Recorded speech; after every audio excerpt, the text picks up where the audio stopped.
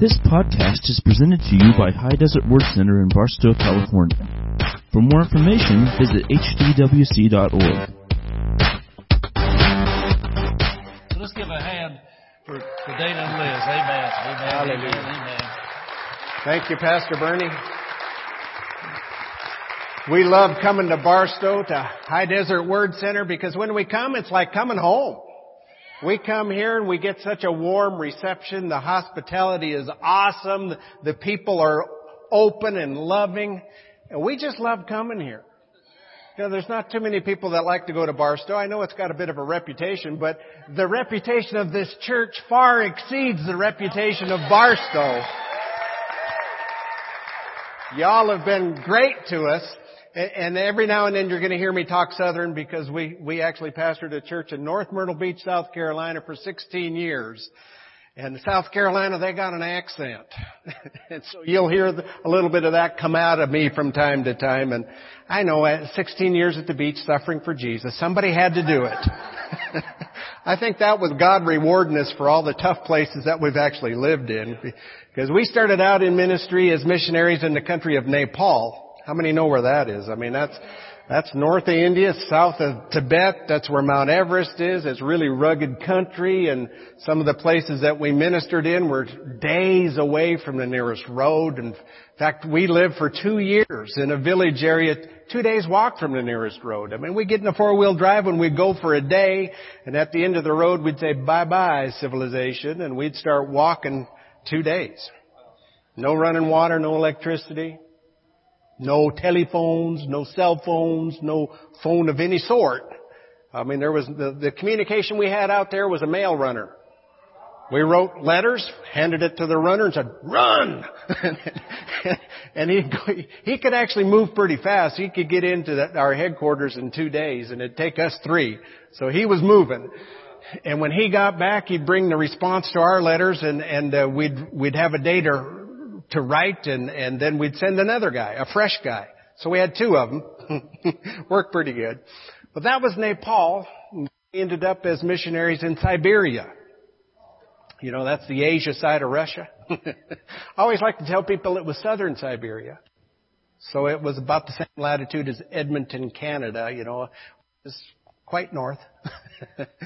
Went through a winter there of minus 40. You know, when it gets minus 40 Fahrenheit, it's minus 40 Celsius too. It really doesn't matter. You get that cold.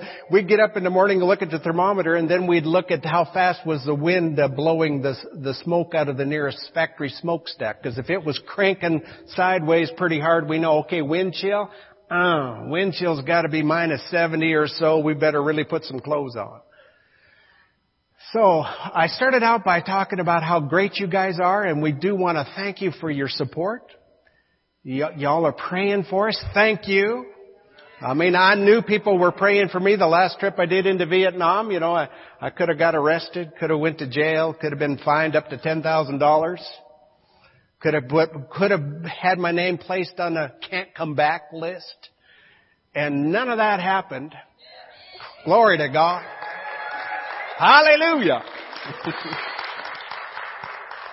I was there teaching in a Bible school, and this was my third time I've taught in these Bible schools. And when I go and teach, it's a 12-hour course, and so you get an interpreter involved. It takes a while. We were doing 6 to 8 hours a day, and I would stand in front of the class 6, 7, sometimes 8 hours, and bare feet because all the shoes are left at the door. On concrete. And so after about 5 hours of that, your feet start getting a little bit tired. But the first day in Quang Ngai, which was the second school,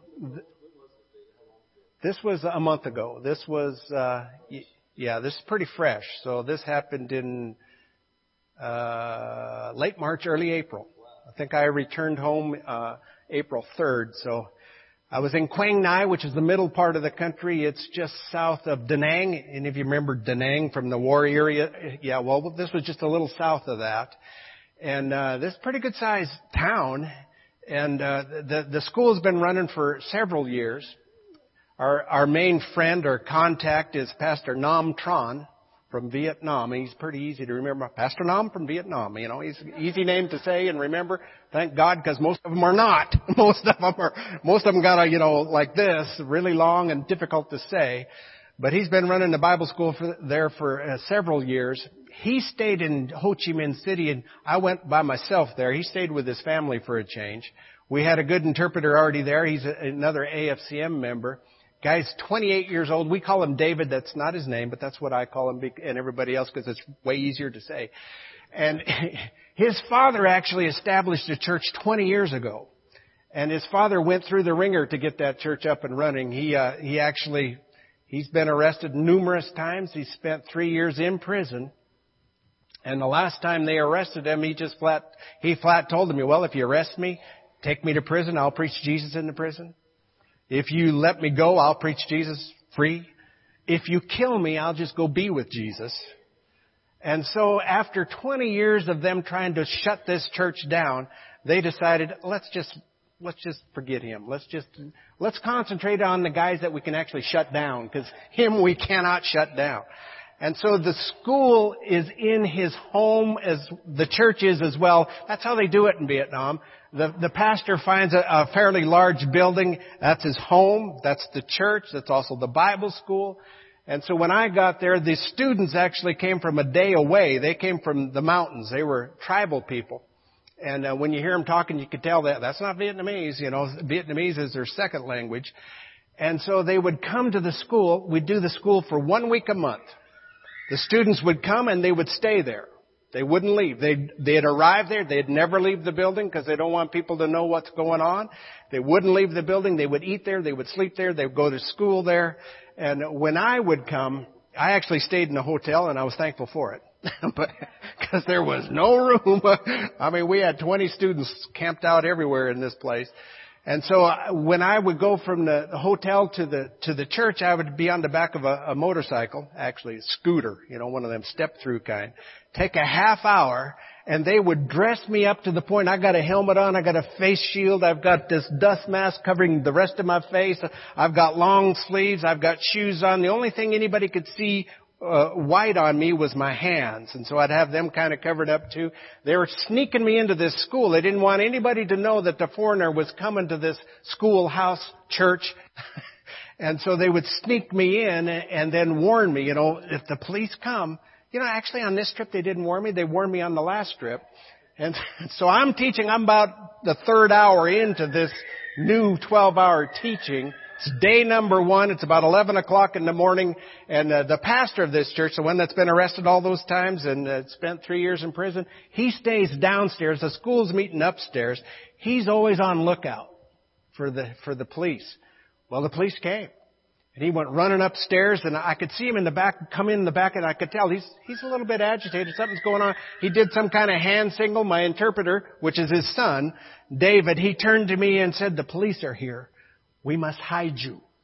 Next thing I know, a little guy about this tall, he's the administrator.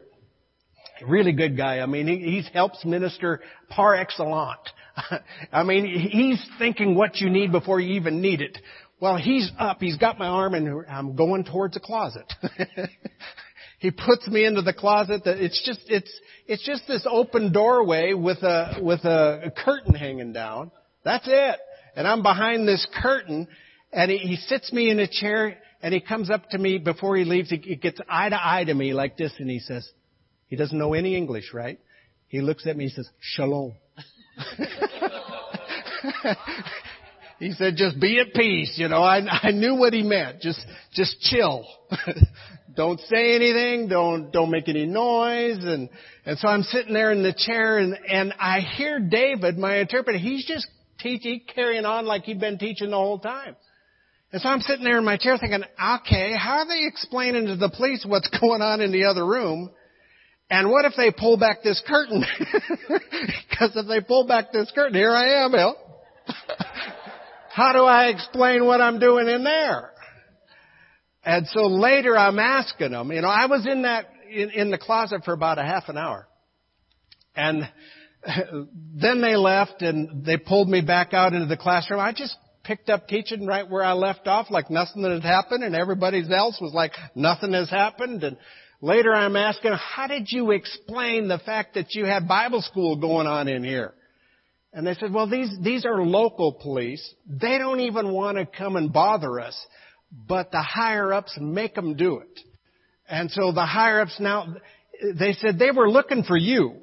I said, for me, personally? And they said, well, no, they were looking for a foreigner, and you are one. So they were looking for you, and if they'd have found you, they would have been compelled to arrest you, fine you, put you on the can't return list. And so that's why we hid you. But they give our school, church, he said, my dad, they give us a little bit of slack because they've known him for 20 years. And the local police have watched this church for 20 years, and they said it's never done any harm to the community. It's actually benefited the community. They don't really want to cause any problems, but they have to come and look. Now, if there was somebody even from another part of the country come and teach, like Pastor Nam, my main guy from Ho Chi Minh City, our main contact there, when he comes and teaches, if the police come, he has to hide because they would arrest him. They're okay with local people doing their local thing. But if they got outside influence, then it's like, okay, we can't let this go by any longer. Well, if they'd have checked the students, because it needs to be local students. If they'd have checked these students, man, they're all from the village area. They're all speaking different languages other than Vietnamese. If they'd have checked them, they'd have gone, well, this is illegal.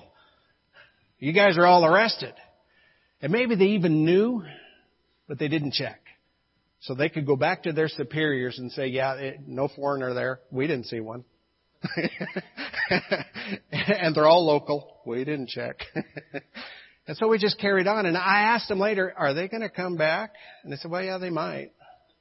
And so you be careful when you're on that motorcycle coming in. You make sure they don't see your hands. Make sure they don't see your arms. Don't wear flip-flops. Don't wear sandals. You got to have your feet covered, or they might notice an American foot and get suspicious that something's going on here. So that's Vietnam. It's an awesome place. And I love talking about it because God is working in that nation. There are people coming to Jesus right and left. The churches are underground, but they're growing by leaps and bounds. There's the Spirit of God is moving there. People getting filled with the Holy Ghost, speaking in other tongues. There's healings happening. There's miracles, signs and wonders. And the church, I think it registers about 3%, which is not bad because neighboring Thailand is 0.1% Christian. So it's growing there. And I always tell people when communism has gone into a place, it wipes the slate clean. I mean, they try to get rid of every kind of religion there is. And so slate is clean. And now when it opens up for Christians to come in, it's just that much easier because you share with them what the Word of God says. They believe it. They accept it. They see signs and wonders. They grab a hold of it. They don't have the Buddhism and the Islam and the other things holding them back. So that's good. Now, before I go any further, I want to show you some pictures of the last trip that we took. Actually, I was planning on showing that before I launched into that story, but hey, we're just flowing here, huh? I knew you knew part of that story, so I wanted to fill it in. But look at these pictures.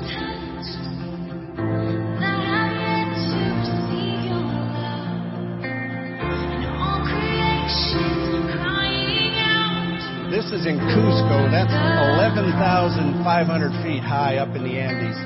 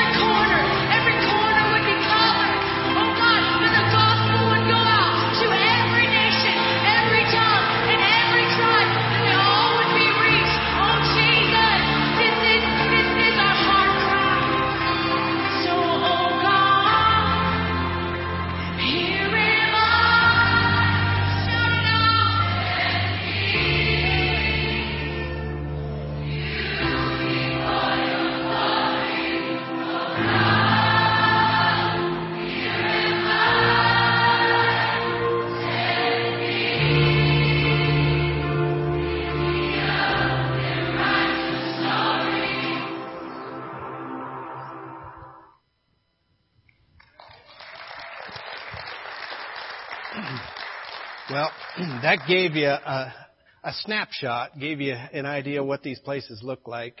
And when we went to Peru, I'll just describe a little bit of it.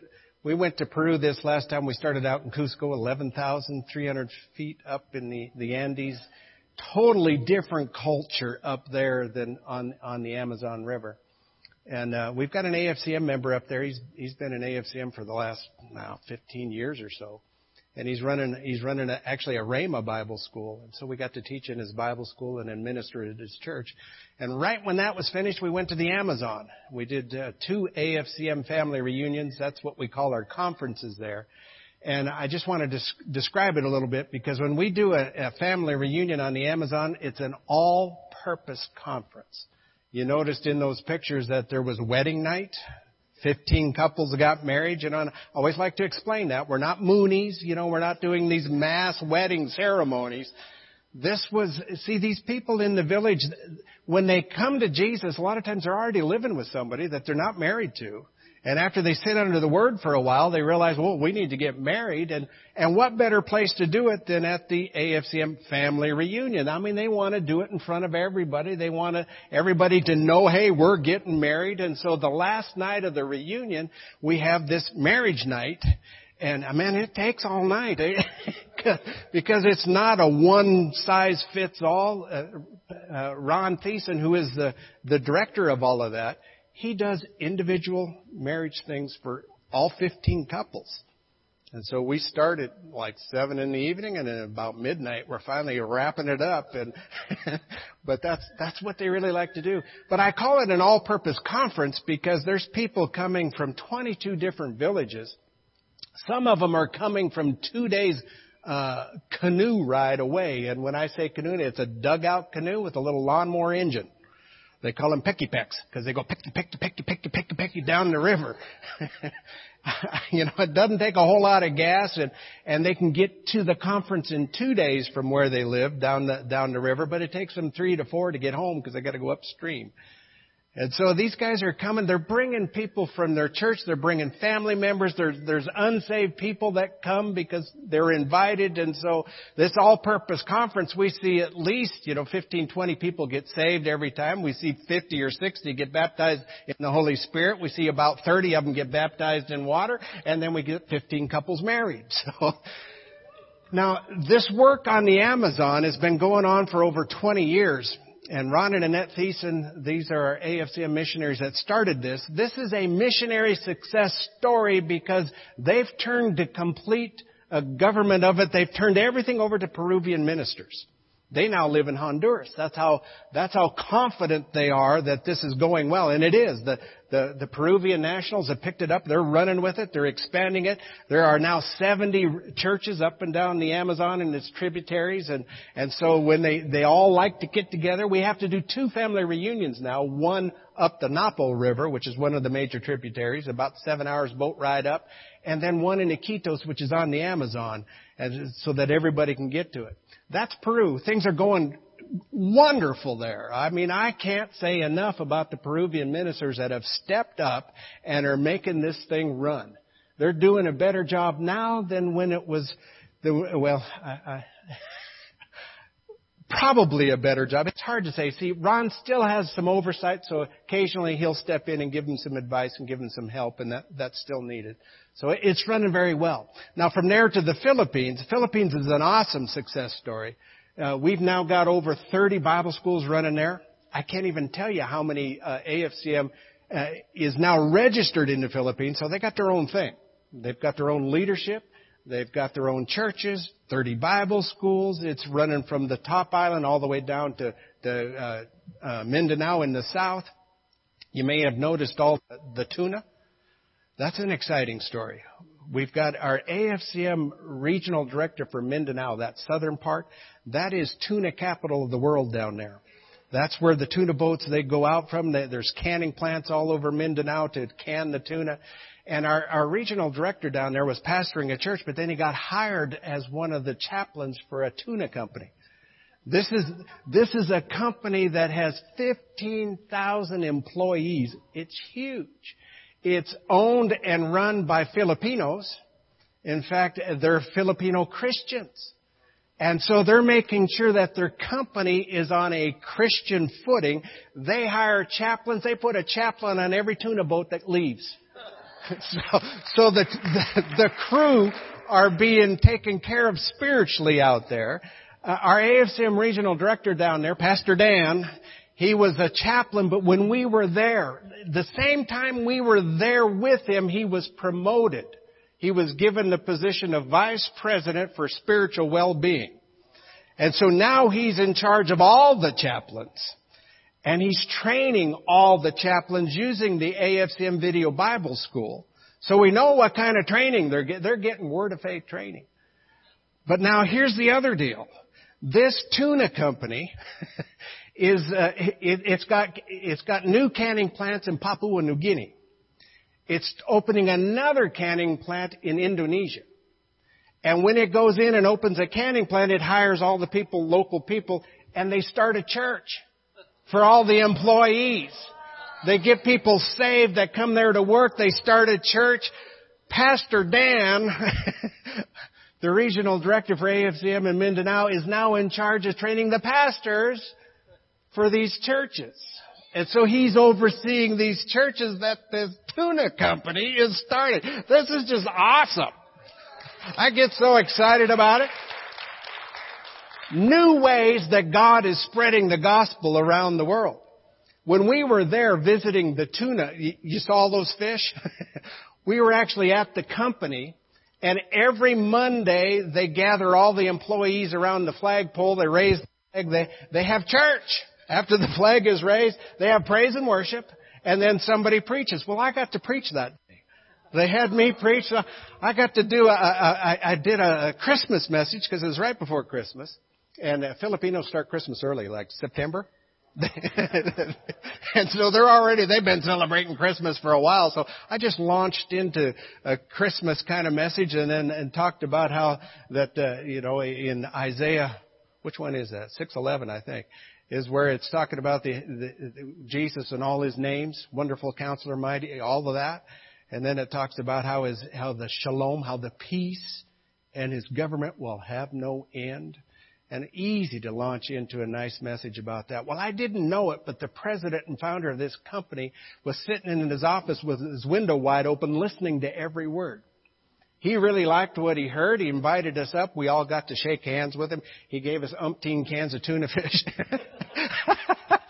But we got to meet this guy. Neat guy, man. He's making sure that his company is a Christian-based organization. Awesome. And whenever you eat tuna fish at Subway, you're eating his tuna. Just thought I'd tell you. Now, from there, we went to Nepal.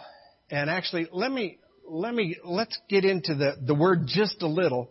I'm going to save most of the preaching of the word for tonight, but I want to whet your appetite just a little bit, because when we started, came back from all of these trips, I mean, we did 3 or 4 countries right before Christmas in about 3 months.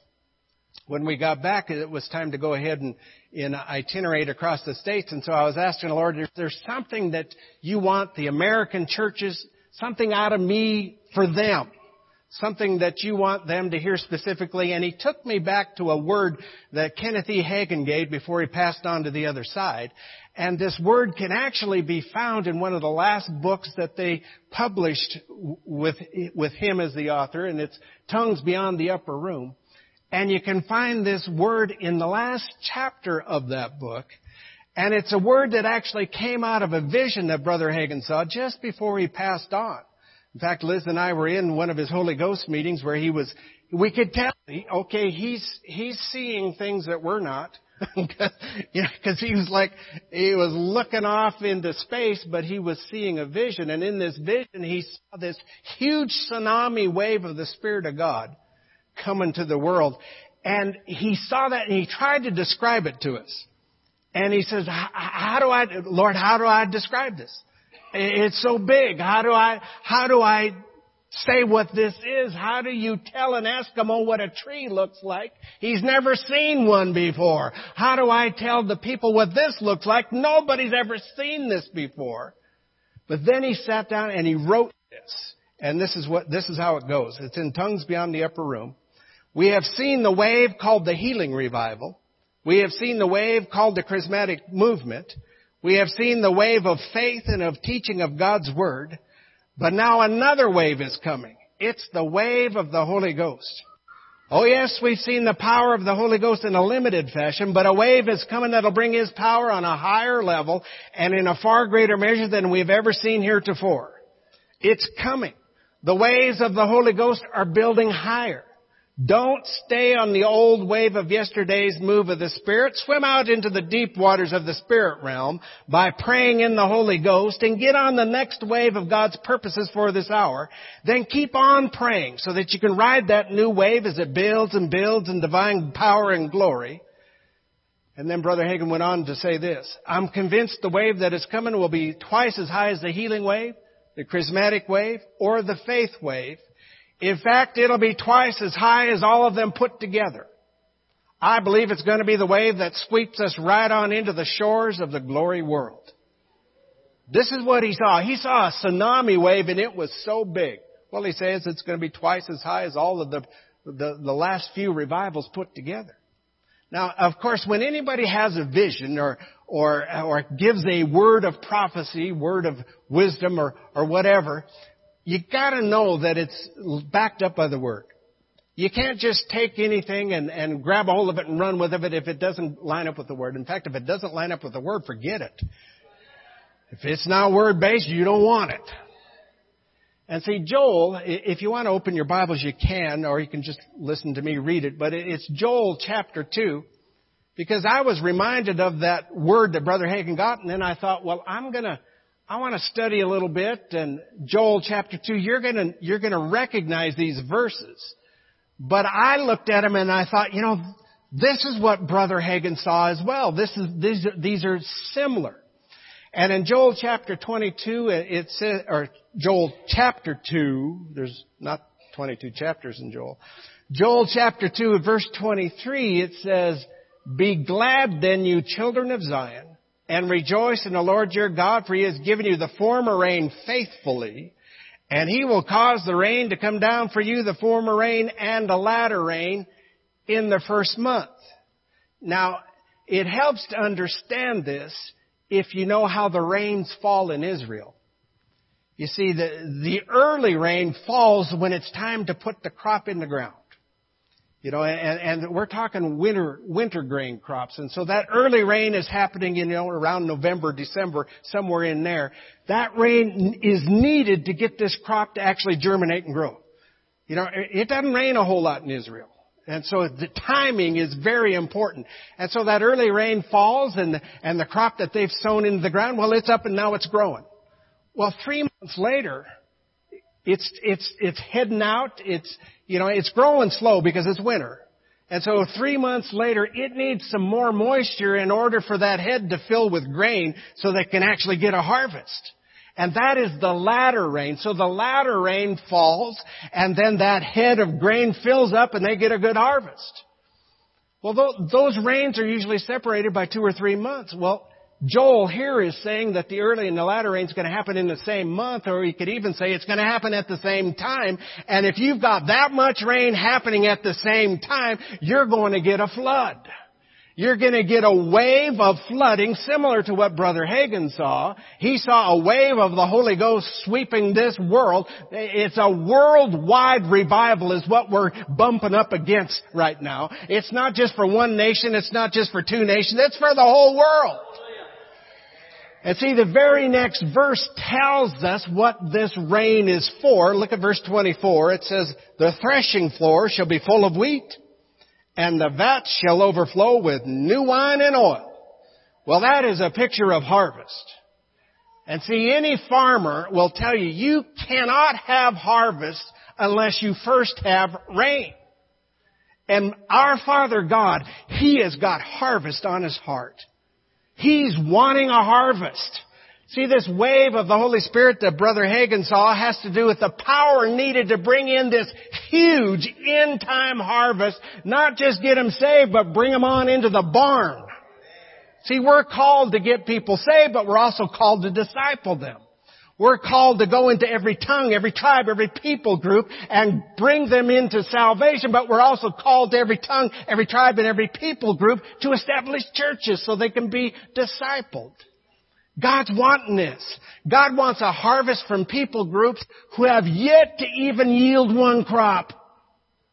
Right now there are still 7,000 tribes, language group, people groups that do not have a church in their culture. 7,000. Of those, about half, so roughly 3,500, have never heard the name of Jesus even once. Not once. See, we still have some work to do. And the United States of America still has a job to do. This nation, God's wanting to revive this nation, for a lot of reasons, but for one reason, so that we can continue to finance the preaching of this gospel around the world. This nation has always been the springboard for missions. It's always been the financial backing to preach the gospel around the world. We're not finished. There's still much work to do. There's still 3,500 tribes that haven't even heard Jesus yet. 7,000 that don't have a church in their culture. And see, Matthew 24:14 says this, "And this gospel of the kingdom will be preached in all the world as a witness to all the nations." You look up that word nation. It's coming from the Greek word ethos. It's where we get our word ethnic. It's talking about tongues, tribes, people groups. You see, this gospel, it's got to be preached in all the world as a witness to all the nations. And then the end will come. Then the end will come. See, I get tickled sometimes when I hear preachers saying, well, Jesus will come back tomorrow. I don't think so. Why not?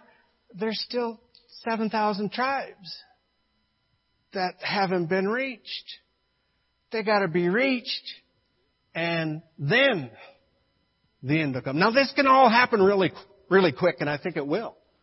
You know why? Because every sign, you just turn on the news at night and you go, wow, Jesus, you're coming back soon. Yeah, He's coming back soon, but what's He waiting for? He's waiting for the harvest. In fact, it says in James chapter 5 and verse 7, "Therefore be patient, brethren, until the coming of the Lord. See how the farmer waits for the precious fruit of the earth, waiting patiently for it until it receives the early and the latter rain." He's waiting. He's waiting for the harvest. See, our Father God is the best farmer there ever was or ever will be. And He planted His best seed. He sowed His only begotten Son into this world, and He's not calling it quits until He gets the biggest harvest He can get. You know, there are 7.5 billion people living on this planet right now. That's a lot of people. That's God's design. In fact, there's more people alive right now on this planet than have lived right up until this time on this planet. That's a sobering thought. I mean, because this planet's been going for a while. There's been people living here for a while. There's more people alive right now than have ever lived on this planet. That's God's design. Why does He want it this way? Because He loves people. He loves them all. He's not content to have any of them going to hell. He wants all of them to come in. He wants a huge family. And so when it comes to this rain falling, when it comes to this huge end time harvest coming in, is there something you and I can do? Is there something that we can participate with? Well, Brother Hagin said, swim out into the deep waters of the spirit realm by praying in the Holy Ghost. Get on the next wave of God's purposes for this hour, then keep praying so you can ride that new wave as it builds in divine power and glory. So is there something that you and I can do? Yeah! There's something we need to be praying. And not just praying your list. You know, it's great that you got a list that you pray in English or whatever your mother tongue is. That's great. Pray your list. But that only takes about 5 or 10 minutes, you know, or if you're really good at it, you might take a half hour.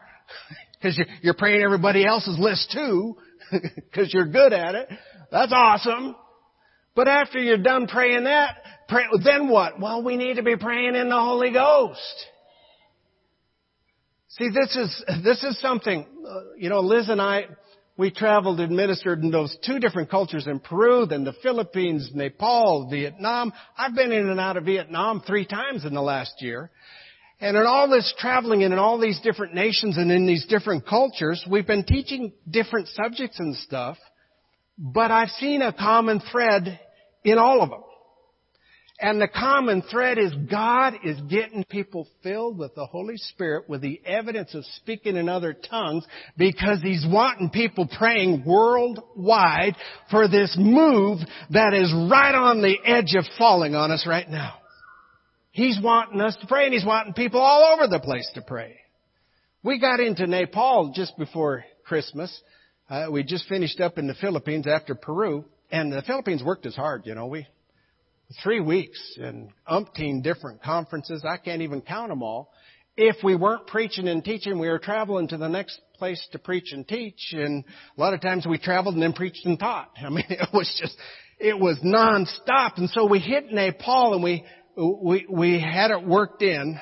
The travel agent, that'd be me, had one day where we could kick back and relax a little bit in Pokhara, a really nice place at the base of the Annapurna mountain range. I mean, it's beautiful. It's at 3,000 feet, but the Annapurnas are stretching up to about 26,000 feet, and they're only about 30 miles away. So it's like, wow. Anyway, we were relaxing there and praying, and our plan was to go back into the village area that we lived in, 27 years ago. We've been back there once, 3 years ago. It's a tough trip, we used to walk it for 2 days. Well, now there's a road, if you can call it that. It's a 4-wheel drive road that is just the roughest thing that I've ever been on in my life. We got bruised up just riding in a Jeep going there 3 years ago. I mean, it's like 5 miles an hour the whole way. Really rough. Couple of river crossings, and you're wondering, are we going to make it? We're floating, stuff like that to get out there. And so we were planning to do it again. And while we were praying, the Lord said, no. It wasn't an audible voice. He didn't even say the word no. It was just a check. It's like, I got a check on this. I got a red light. I looked to Liz and she says, I do too. And I said, well, what are we supposed to do? We got about a week here. What are we supposed to do? And he reminded us that we had a Facebook friend.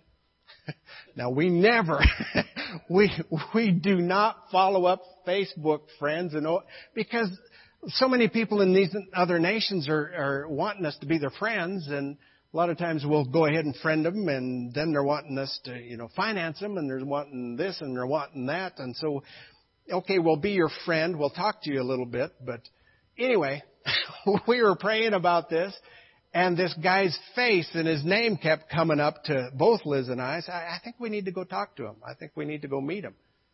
And so we sent him a Facebook message. That's usually how I talk to everybody overseas is Facebook messages. I mean, they're into it.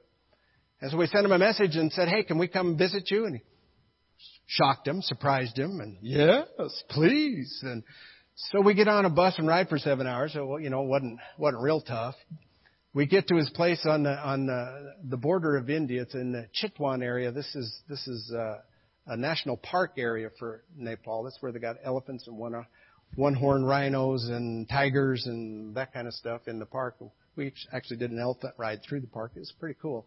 But that was not why we were there. We were there to meet Deepak Tamang.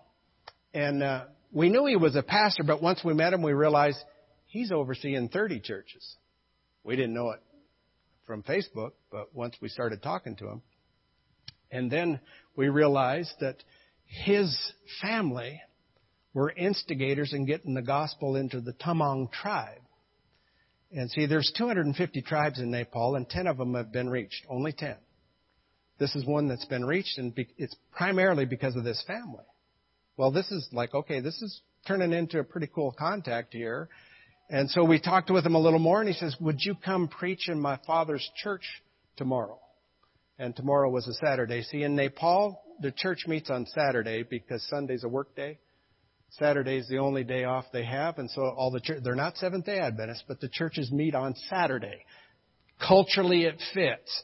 And so that day, Saturday, would you come preach in my dad's church? He's pastoring this one. And I said, yeah, but can I teach on the baptism of the Holy Spirit? Because I just had that strong unction. Can I teach on the baptism of the Holy Spirit with the evidence in speaking in other tongues? And he looks at me and he said, we don't have that custom. I said, well, can I teach on it? Because it's in the Bible and I can show you. And he said, no, you go ahead, you teach on it. And so the next day in his father's church, I preached on the baptism of the Holy Ghost and gave an invitation. The whole church got filled with the Holy Ghost, started speaking in other tongues. Pastor Deepak got filled with the Holy Ghost, speaking. His dad got filled with the Holy Ghost, speaking in other tongues. And afterwards, Deepak's talking to me and he said, well, I can tell from what you were teaching, this is a pretty important subject. Yeah, it's foundational doctrine. And then he says, well, I was trained by Presbyterians. He went to a Presbyterian seminary in the capital city of Kathmandu for 3 years. That's where he learned his English. He's got really good English. And he said the Presbyterians didn't say one word about the Holy Spirit. And later I was just thanking God that they hadn't taught him against the Holy Spirit, because he was wide open.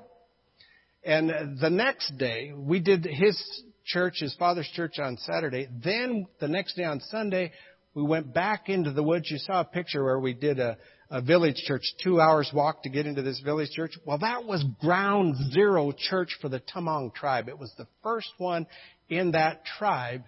And I want Liz to come and share a part of a testimony, a story of how this first church actually got established, because it's amazing. Yeah, it was quite amazing, actually. We just love Nepal, because it was just where, missions got in our heart and everything. And they're actually having revival in Nepal. It's amazing. When we lived there, and it was 30 years ago, honey. It was 30, yeah. 30. Time goes by when really you get fast. Older. It was 30 years ago when we lived out in a village, and there was about 10,000 Christians in the nation at that time. And now that they estimate that there's about 1 million. And Nepal is like 28 million, I believe, yeah, people there now. So we still got lots of area to win souls, amen. But Tamang is a tribal people, and Deepak actually friended me, and I had kind of a witness about him. And he knew that, I can't remember how he knew, but he knew we were coming to Nepal, so earlier on he had invited us to come. And I asked Dana, and we looked at a map, and he said, no, we're not going to be in that area. So I told him, no, we can't do it this time. But anyway, so when we got to go, it was really fun to meet, somebody that I'd been talking to on Facebook a bit, on Messenger. And so we went out to this village, and we're sitting there after church, and he's telling us the story about his family. His father was the first pastor. And he said when he was real young, his father was an alcoholic. And he's the oldest of 5 children.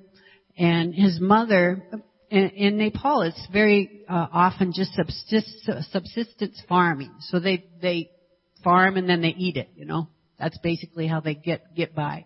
And so he was the oldest son, and he had to work all the time, and his father was away getting drunk all the time. And so it was not a very easy childhood for him. One of his younger brothers got very sick. And so sick that he couldn't do anything but lay there. He had a fever all the time. And so the father, the people in Nepal, they love their children. And so he came, and he came back home for a time and was real concerned about his son. So they started getting all the Hindu witch doctors and things to come and pray for him, and anybody they knew, but the son didn't get any better. And so they had an uncle who was a lama, and a Buddhist lama. And so they went and talked to him that maybe, he had some pull with their so-called gods. And he said, I've never heard of people getting healed, but I've heard this about this guy named Jesus. People are being healed in his name, but I don't know nothing about him, so I can't pray for him in the name of Jesus. Well, this family happened to know about this one Christian family that lived a couple of villages away, and they had been greatly persecuted, this family, because of being Christian. They couldn't even work during the day because people would come by and throw rocks at them. for being Christians, so they had to work at night. But they went and talked to him. And he came and he met with them, and he wouldn't actually pray for the boy. What he did was he gave them a couple scriptures that he wrote down and a prayer to pray. And he told them to pray morning and night. And so he started doing that, and his son didn't change.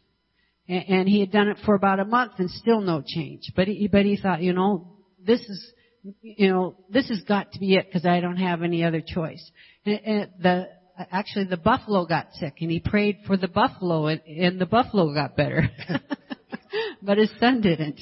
But it was actually, he prayed that prayer for 3 months, and then his son got healed.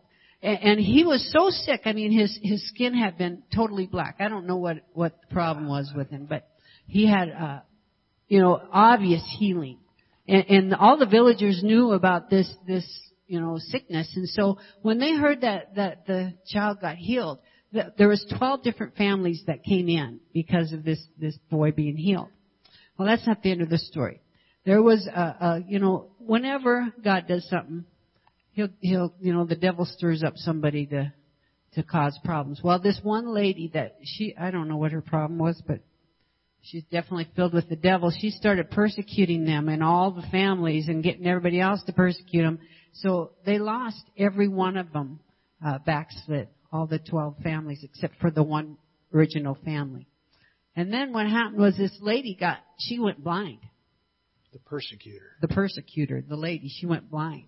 And they had forgiven her, but they went and prayed for her, and she got instantly healed.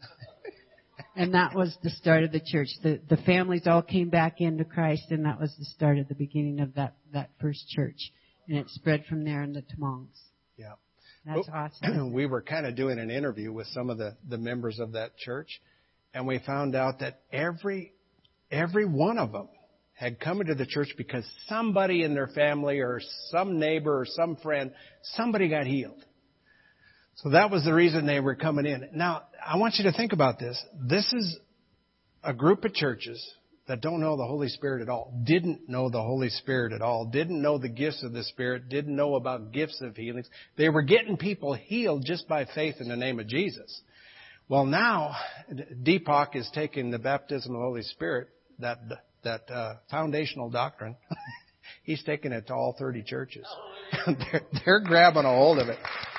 We're seeing some video clips of him actually praying over people, and we know they're praying in tongues after they're done. And something else about Deepak. You got any more? I just wanted to say one of the greatest things for me when we lived out in the village.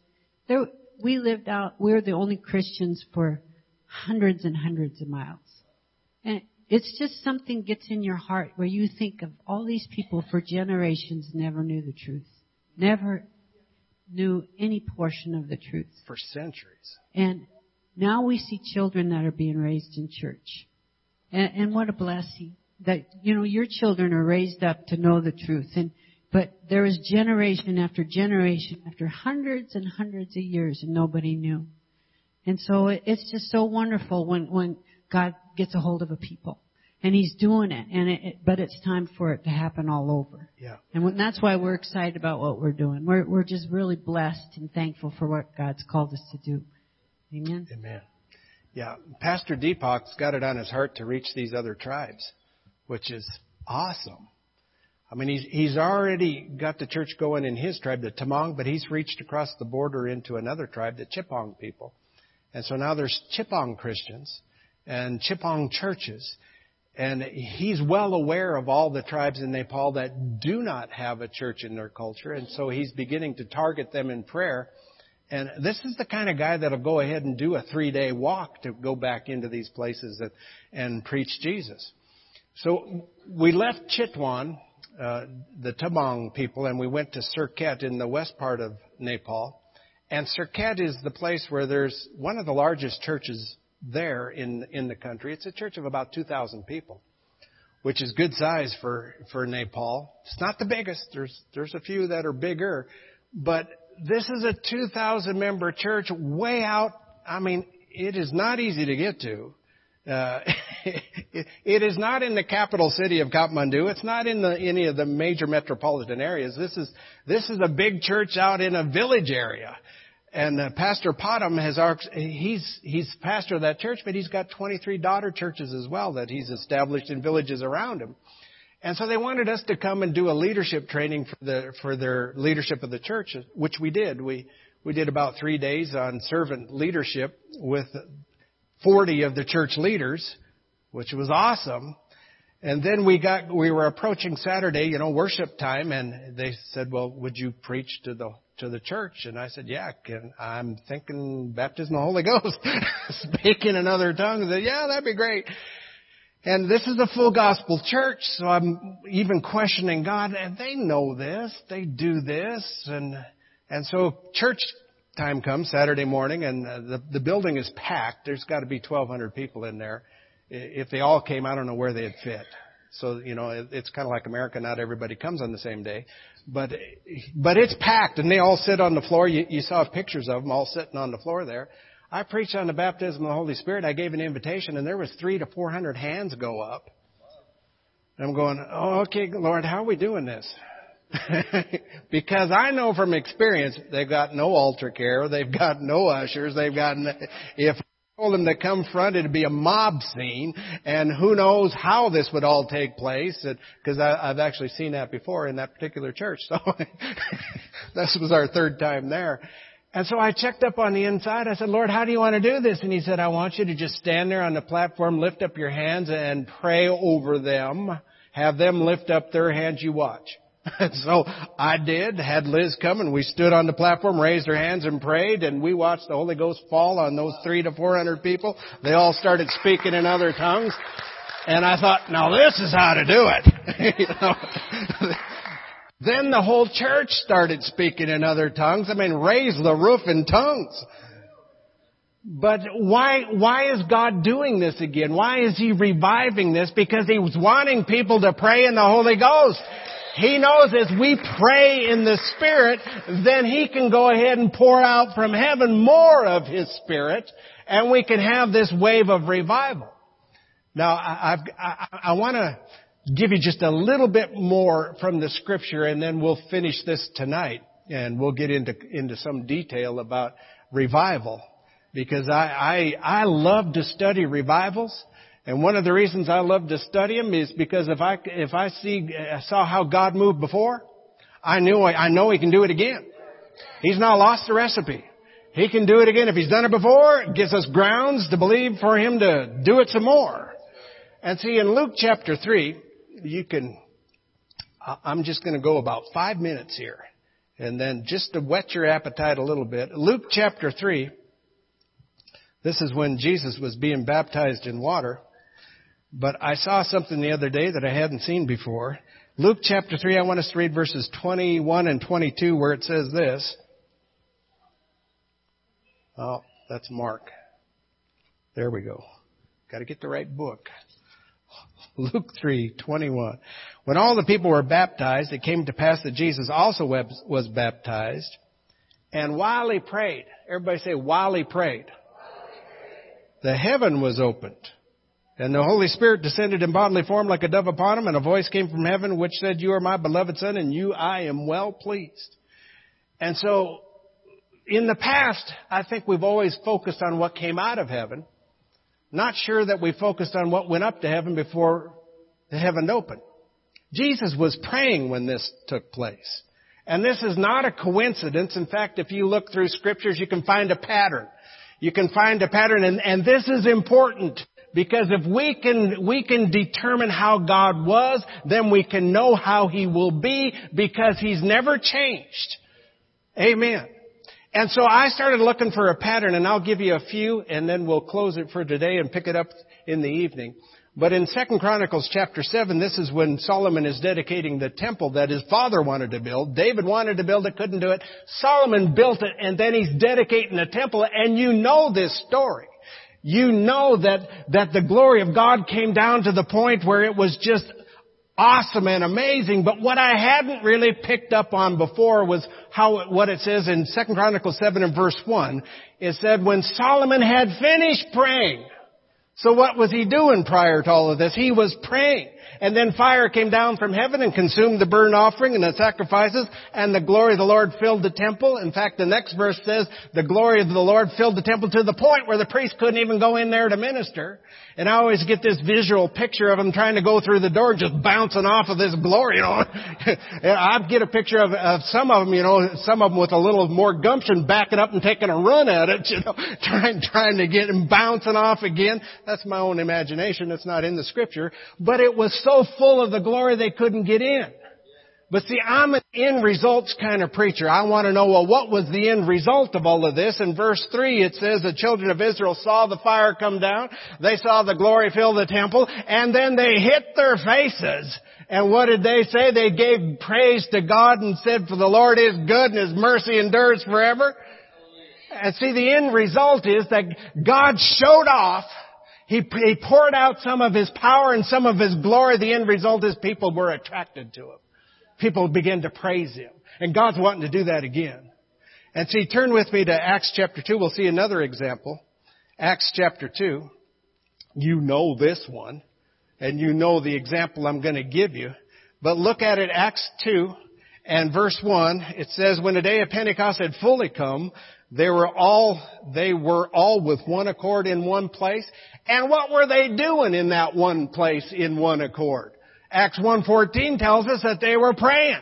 So they were having a prayer meeting, and while they prayed, their prayers were going up into heaven, and then the heaven opened, and what happened? Well, we see in verse 2, and suddenly there came a sound from where? From heaven. That sound didn't come from the east, the west, or north, or the south. It came from heaven. Amen. And in other places in Scripture, it talks about thunder coming from heaven.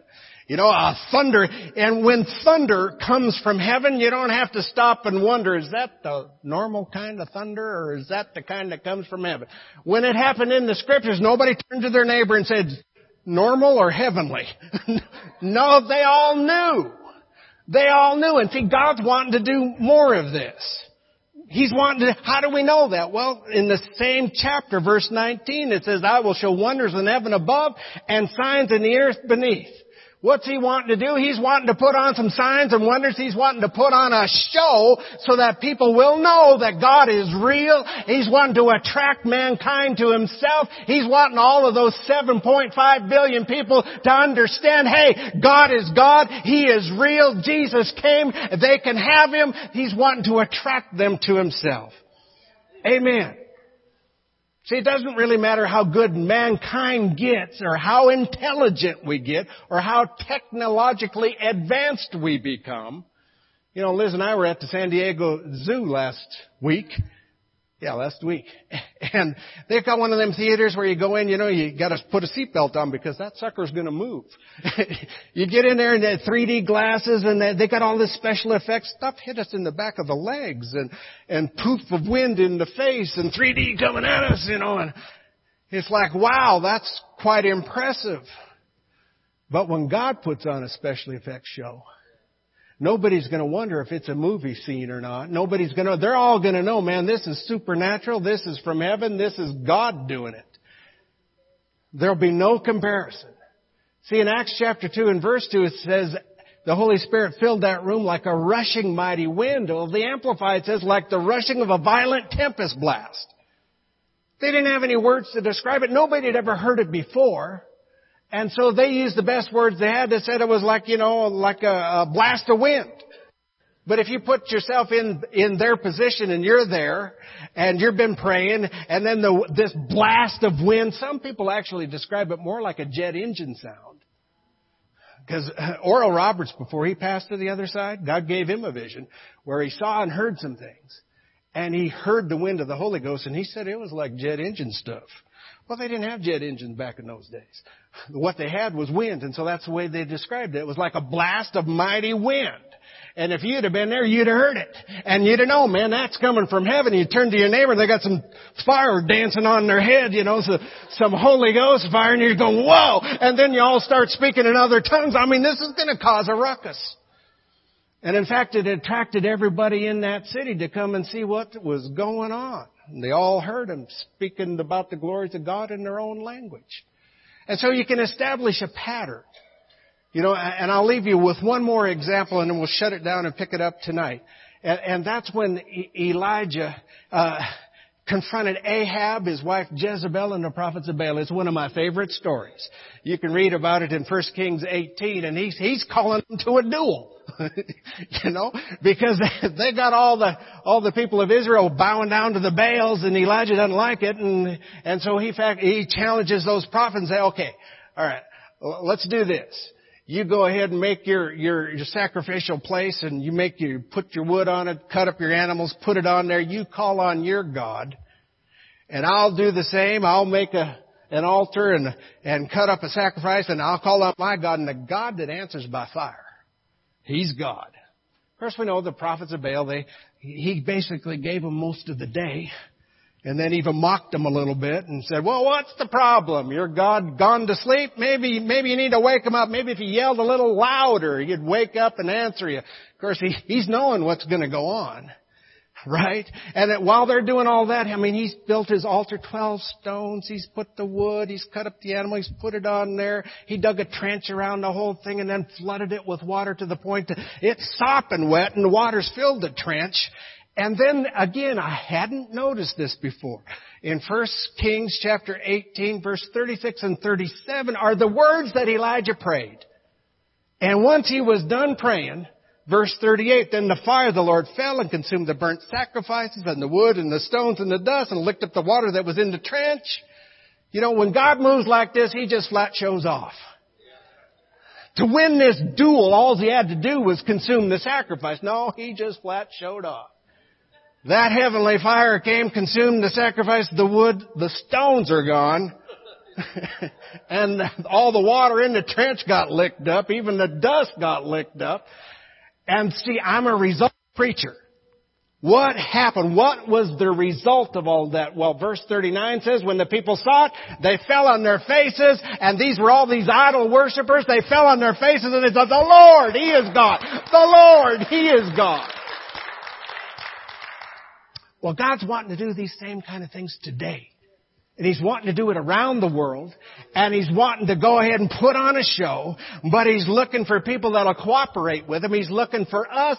He's looking for people to go ahead and be praying in the Holy Ghost. Because He's wanting to pour out of His Spirit again from heaven. He's wanting to, and see, some people say, well, God already poured out His Spirit. Yeah, He poured out some of His Spirit. See, if you read about it in Acts 2, it says that He will pour out of His Spirit again. He didn't pour out all the Holy Spirit there was. There's still some more to be poured out. And this is the wave that Brother Hagin saw. He saw that wave. He saw a tsunami wave hitting this world. And it's a wave of the Holy Ghost. It's a wave of His power. It's a wave of His glory. And it's going to cause some signs, some wonders. There's going to be people see some things. There's going to be people hear some things. And when they see it and hear it, they're going to know where it came from. And they're going to know that God is alive. And that Jesus is the answer. It's going to cause this end time harvest to come in. See, that's why I say this can be quick. Yeah, there's still 7,000 tribes that need to come in, but it can happen fast. It's gonna happen fast. Amen. Well, tonight we'll go a little further into that. I just want to whet your appetite a little bit. But mostly I wanted to share with you what God's doing in the places that we go to. You know, there are nations having revival right now. Liz mentioned Nepal, and yeah, there's revival going on. There's people, we can go into a city now and say the name of Jesus and they actually know who He is. Never used to be that way. But there's revival going on in Argentina, places in South America, places in Africa. Revival like, I can't even describe it because I've never been there. God sends us to the places that need it. He sends us to the places where it's 0.1% Christian. We get to go to the tough places. That's why He calls us ends of the earth ministries, because the places we go, if that's not the end of the earth, you can see it from there. Oh, yeah. Wow. Okay, very quickly. So, come August, we're actually going to move to Thailand.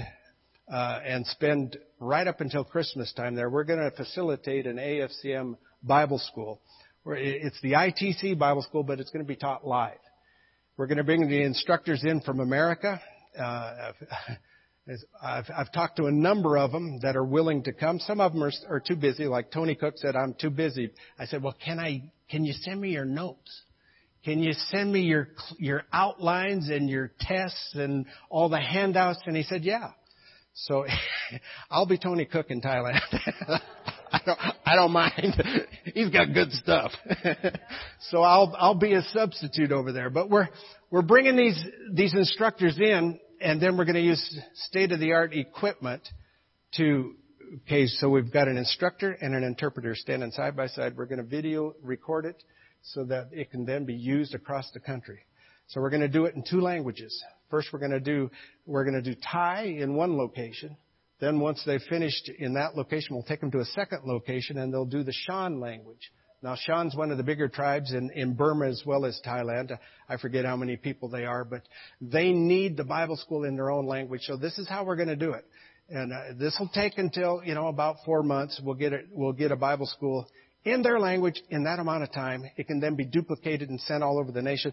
That's number one. In 2018, we're going to do it again in Nepal. We're going to do it in Surkhet, in that big church that you saw there. They've been talking to us for the last couple of years. Please come and teach us. So we're going to bring a whole bunch of teachers. And we're going to get it in the Nepali language. And then it's going to go out from there. Okay?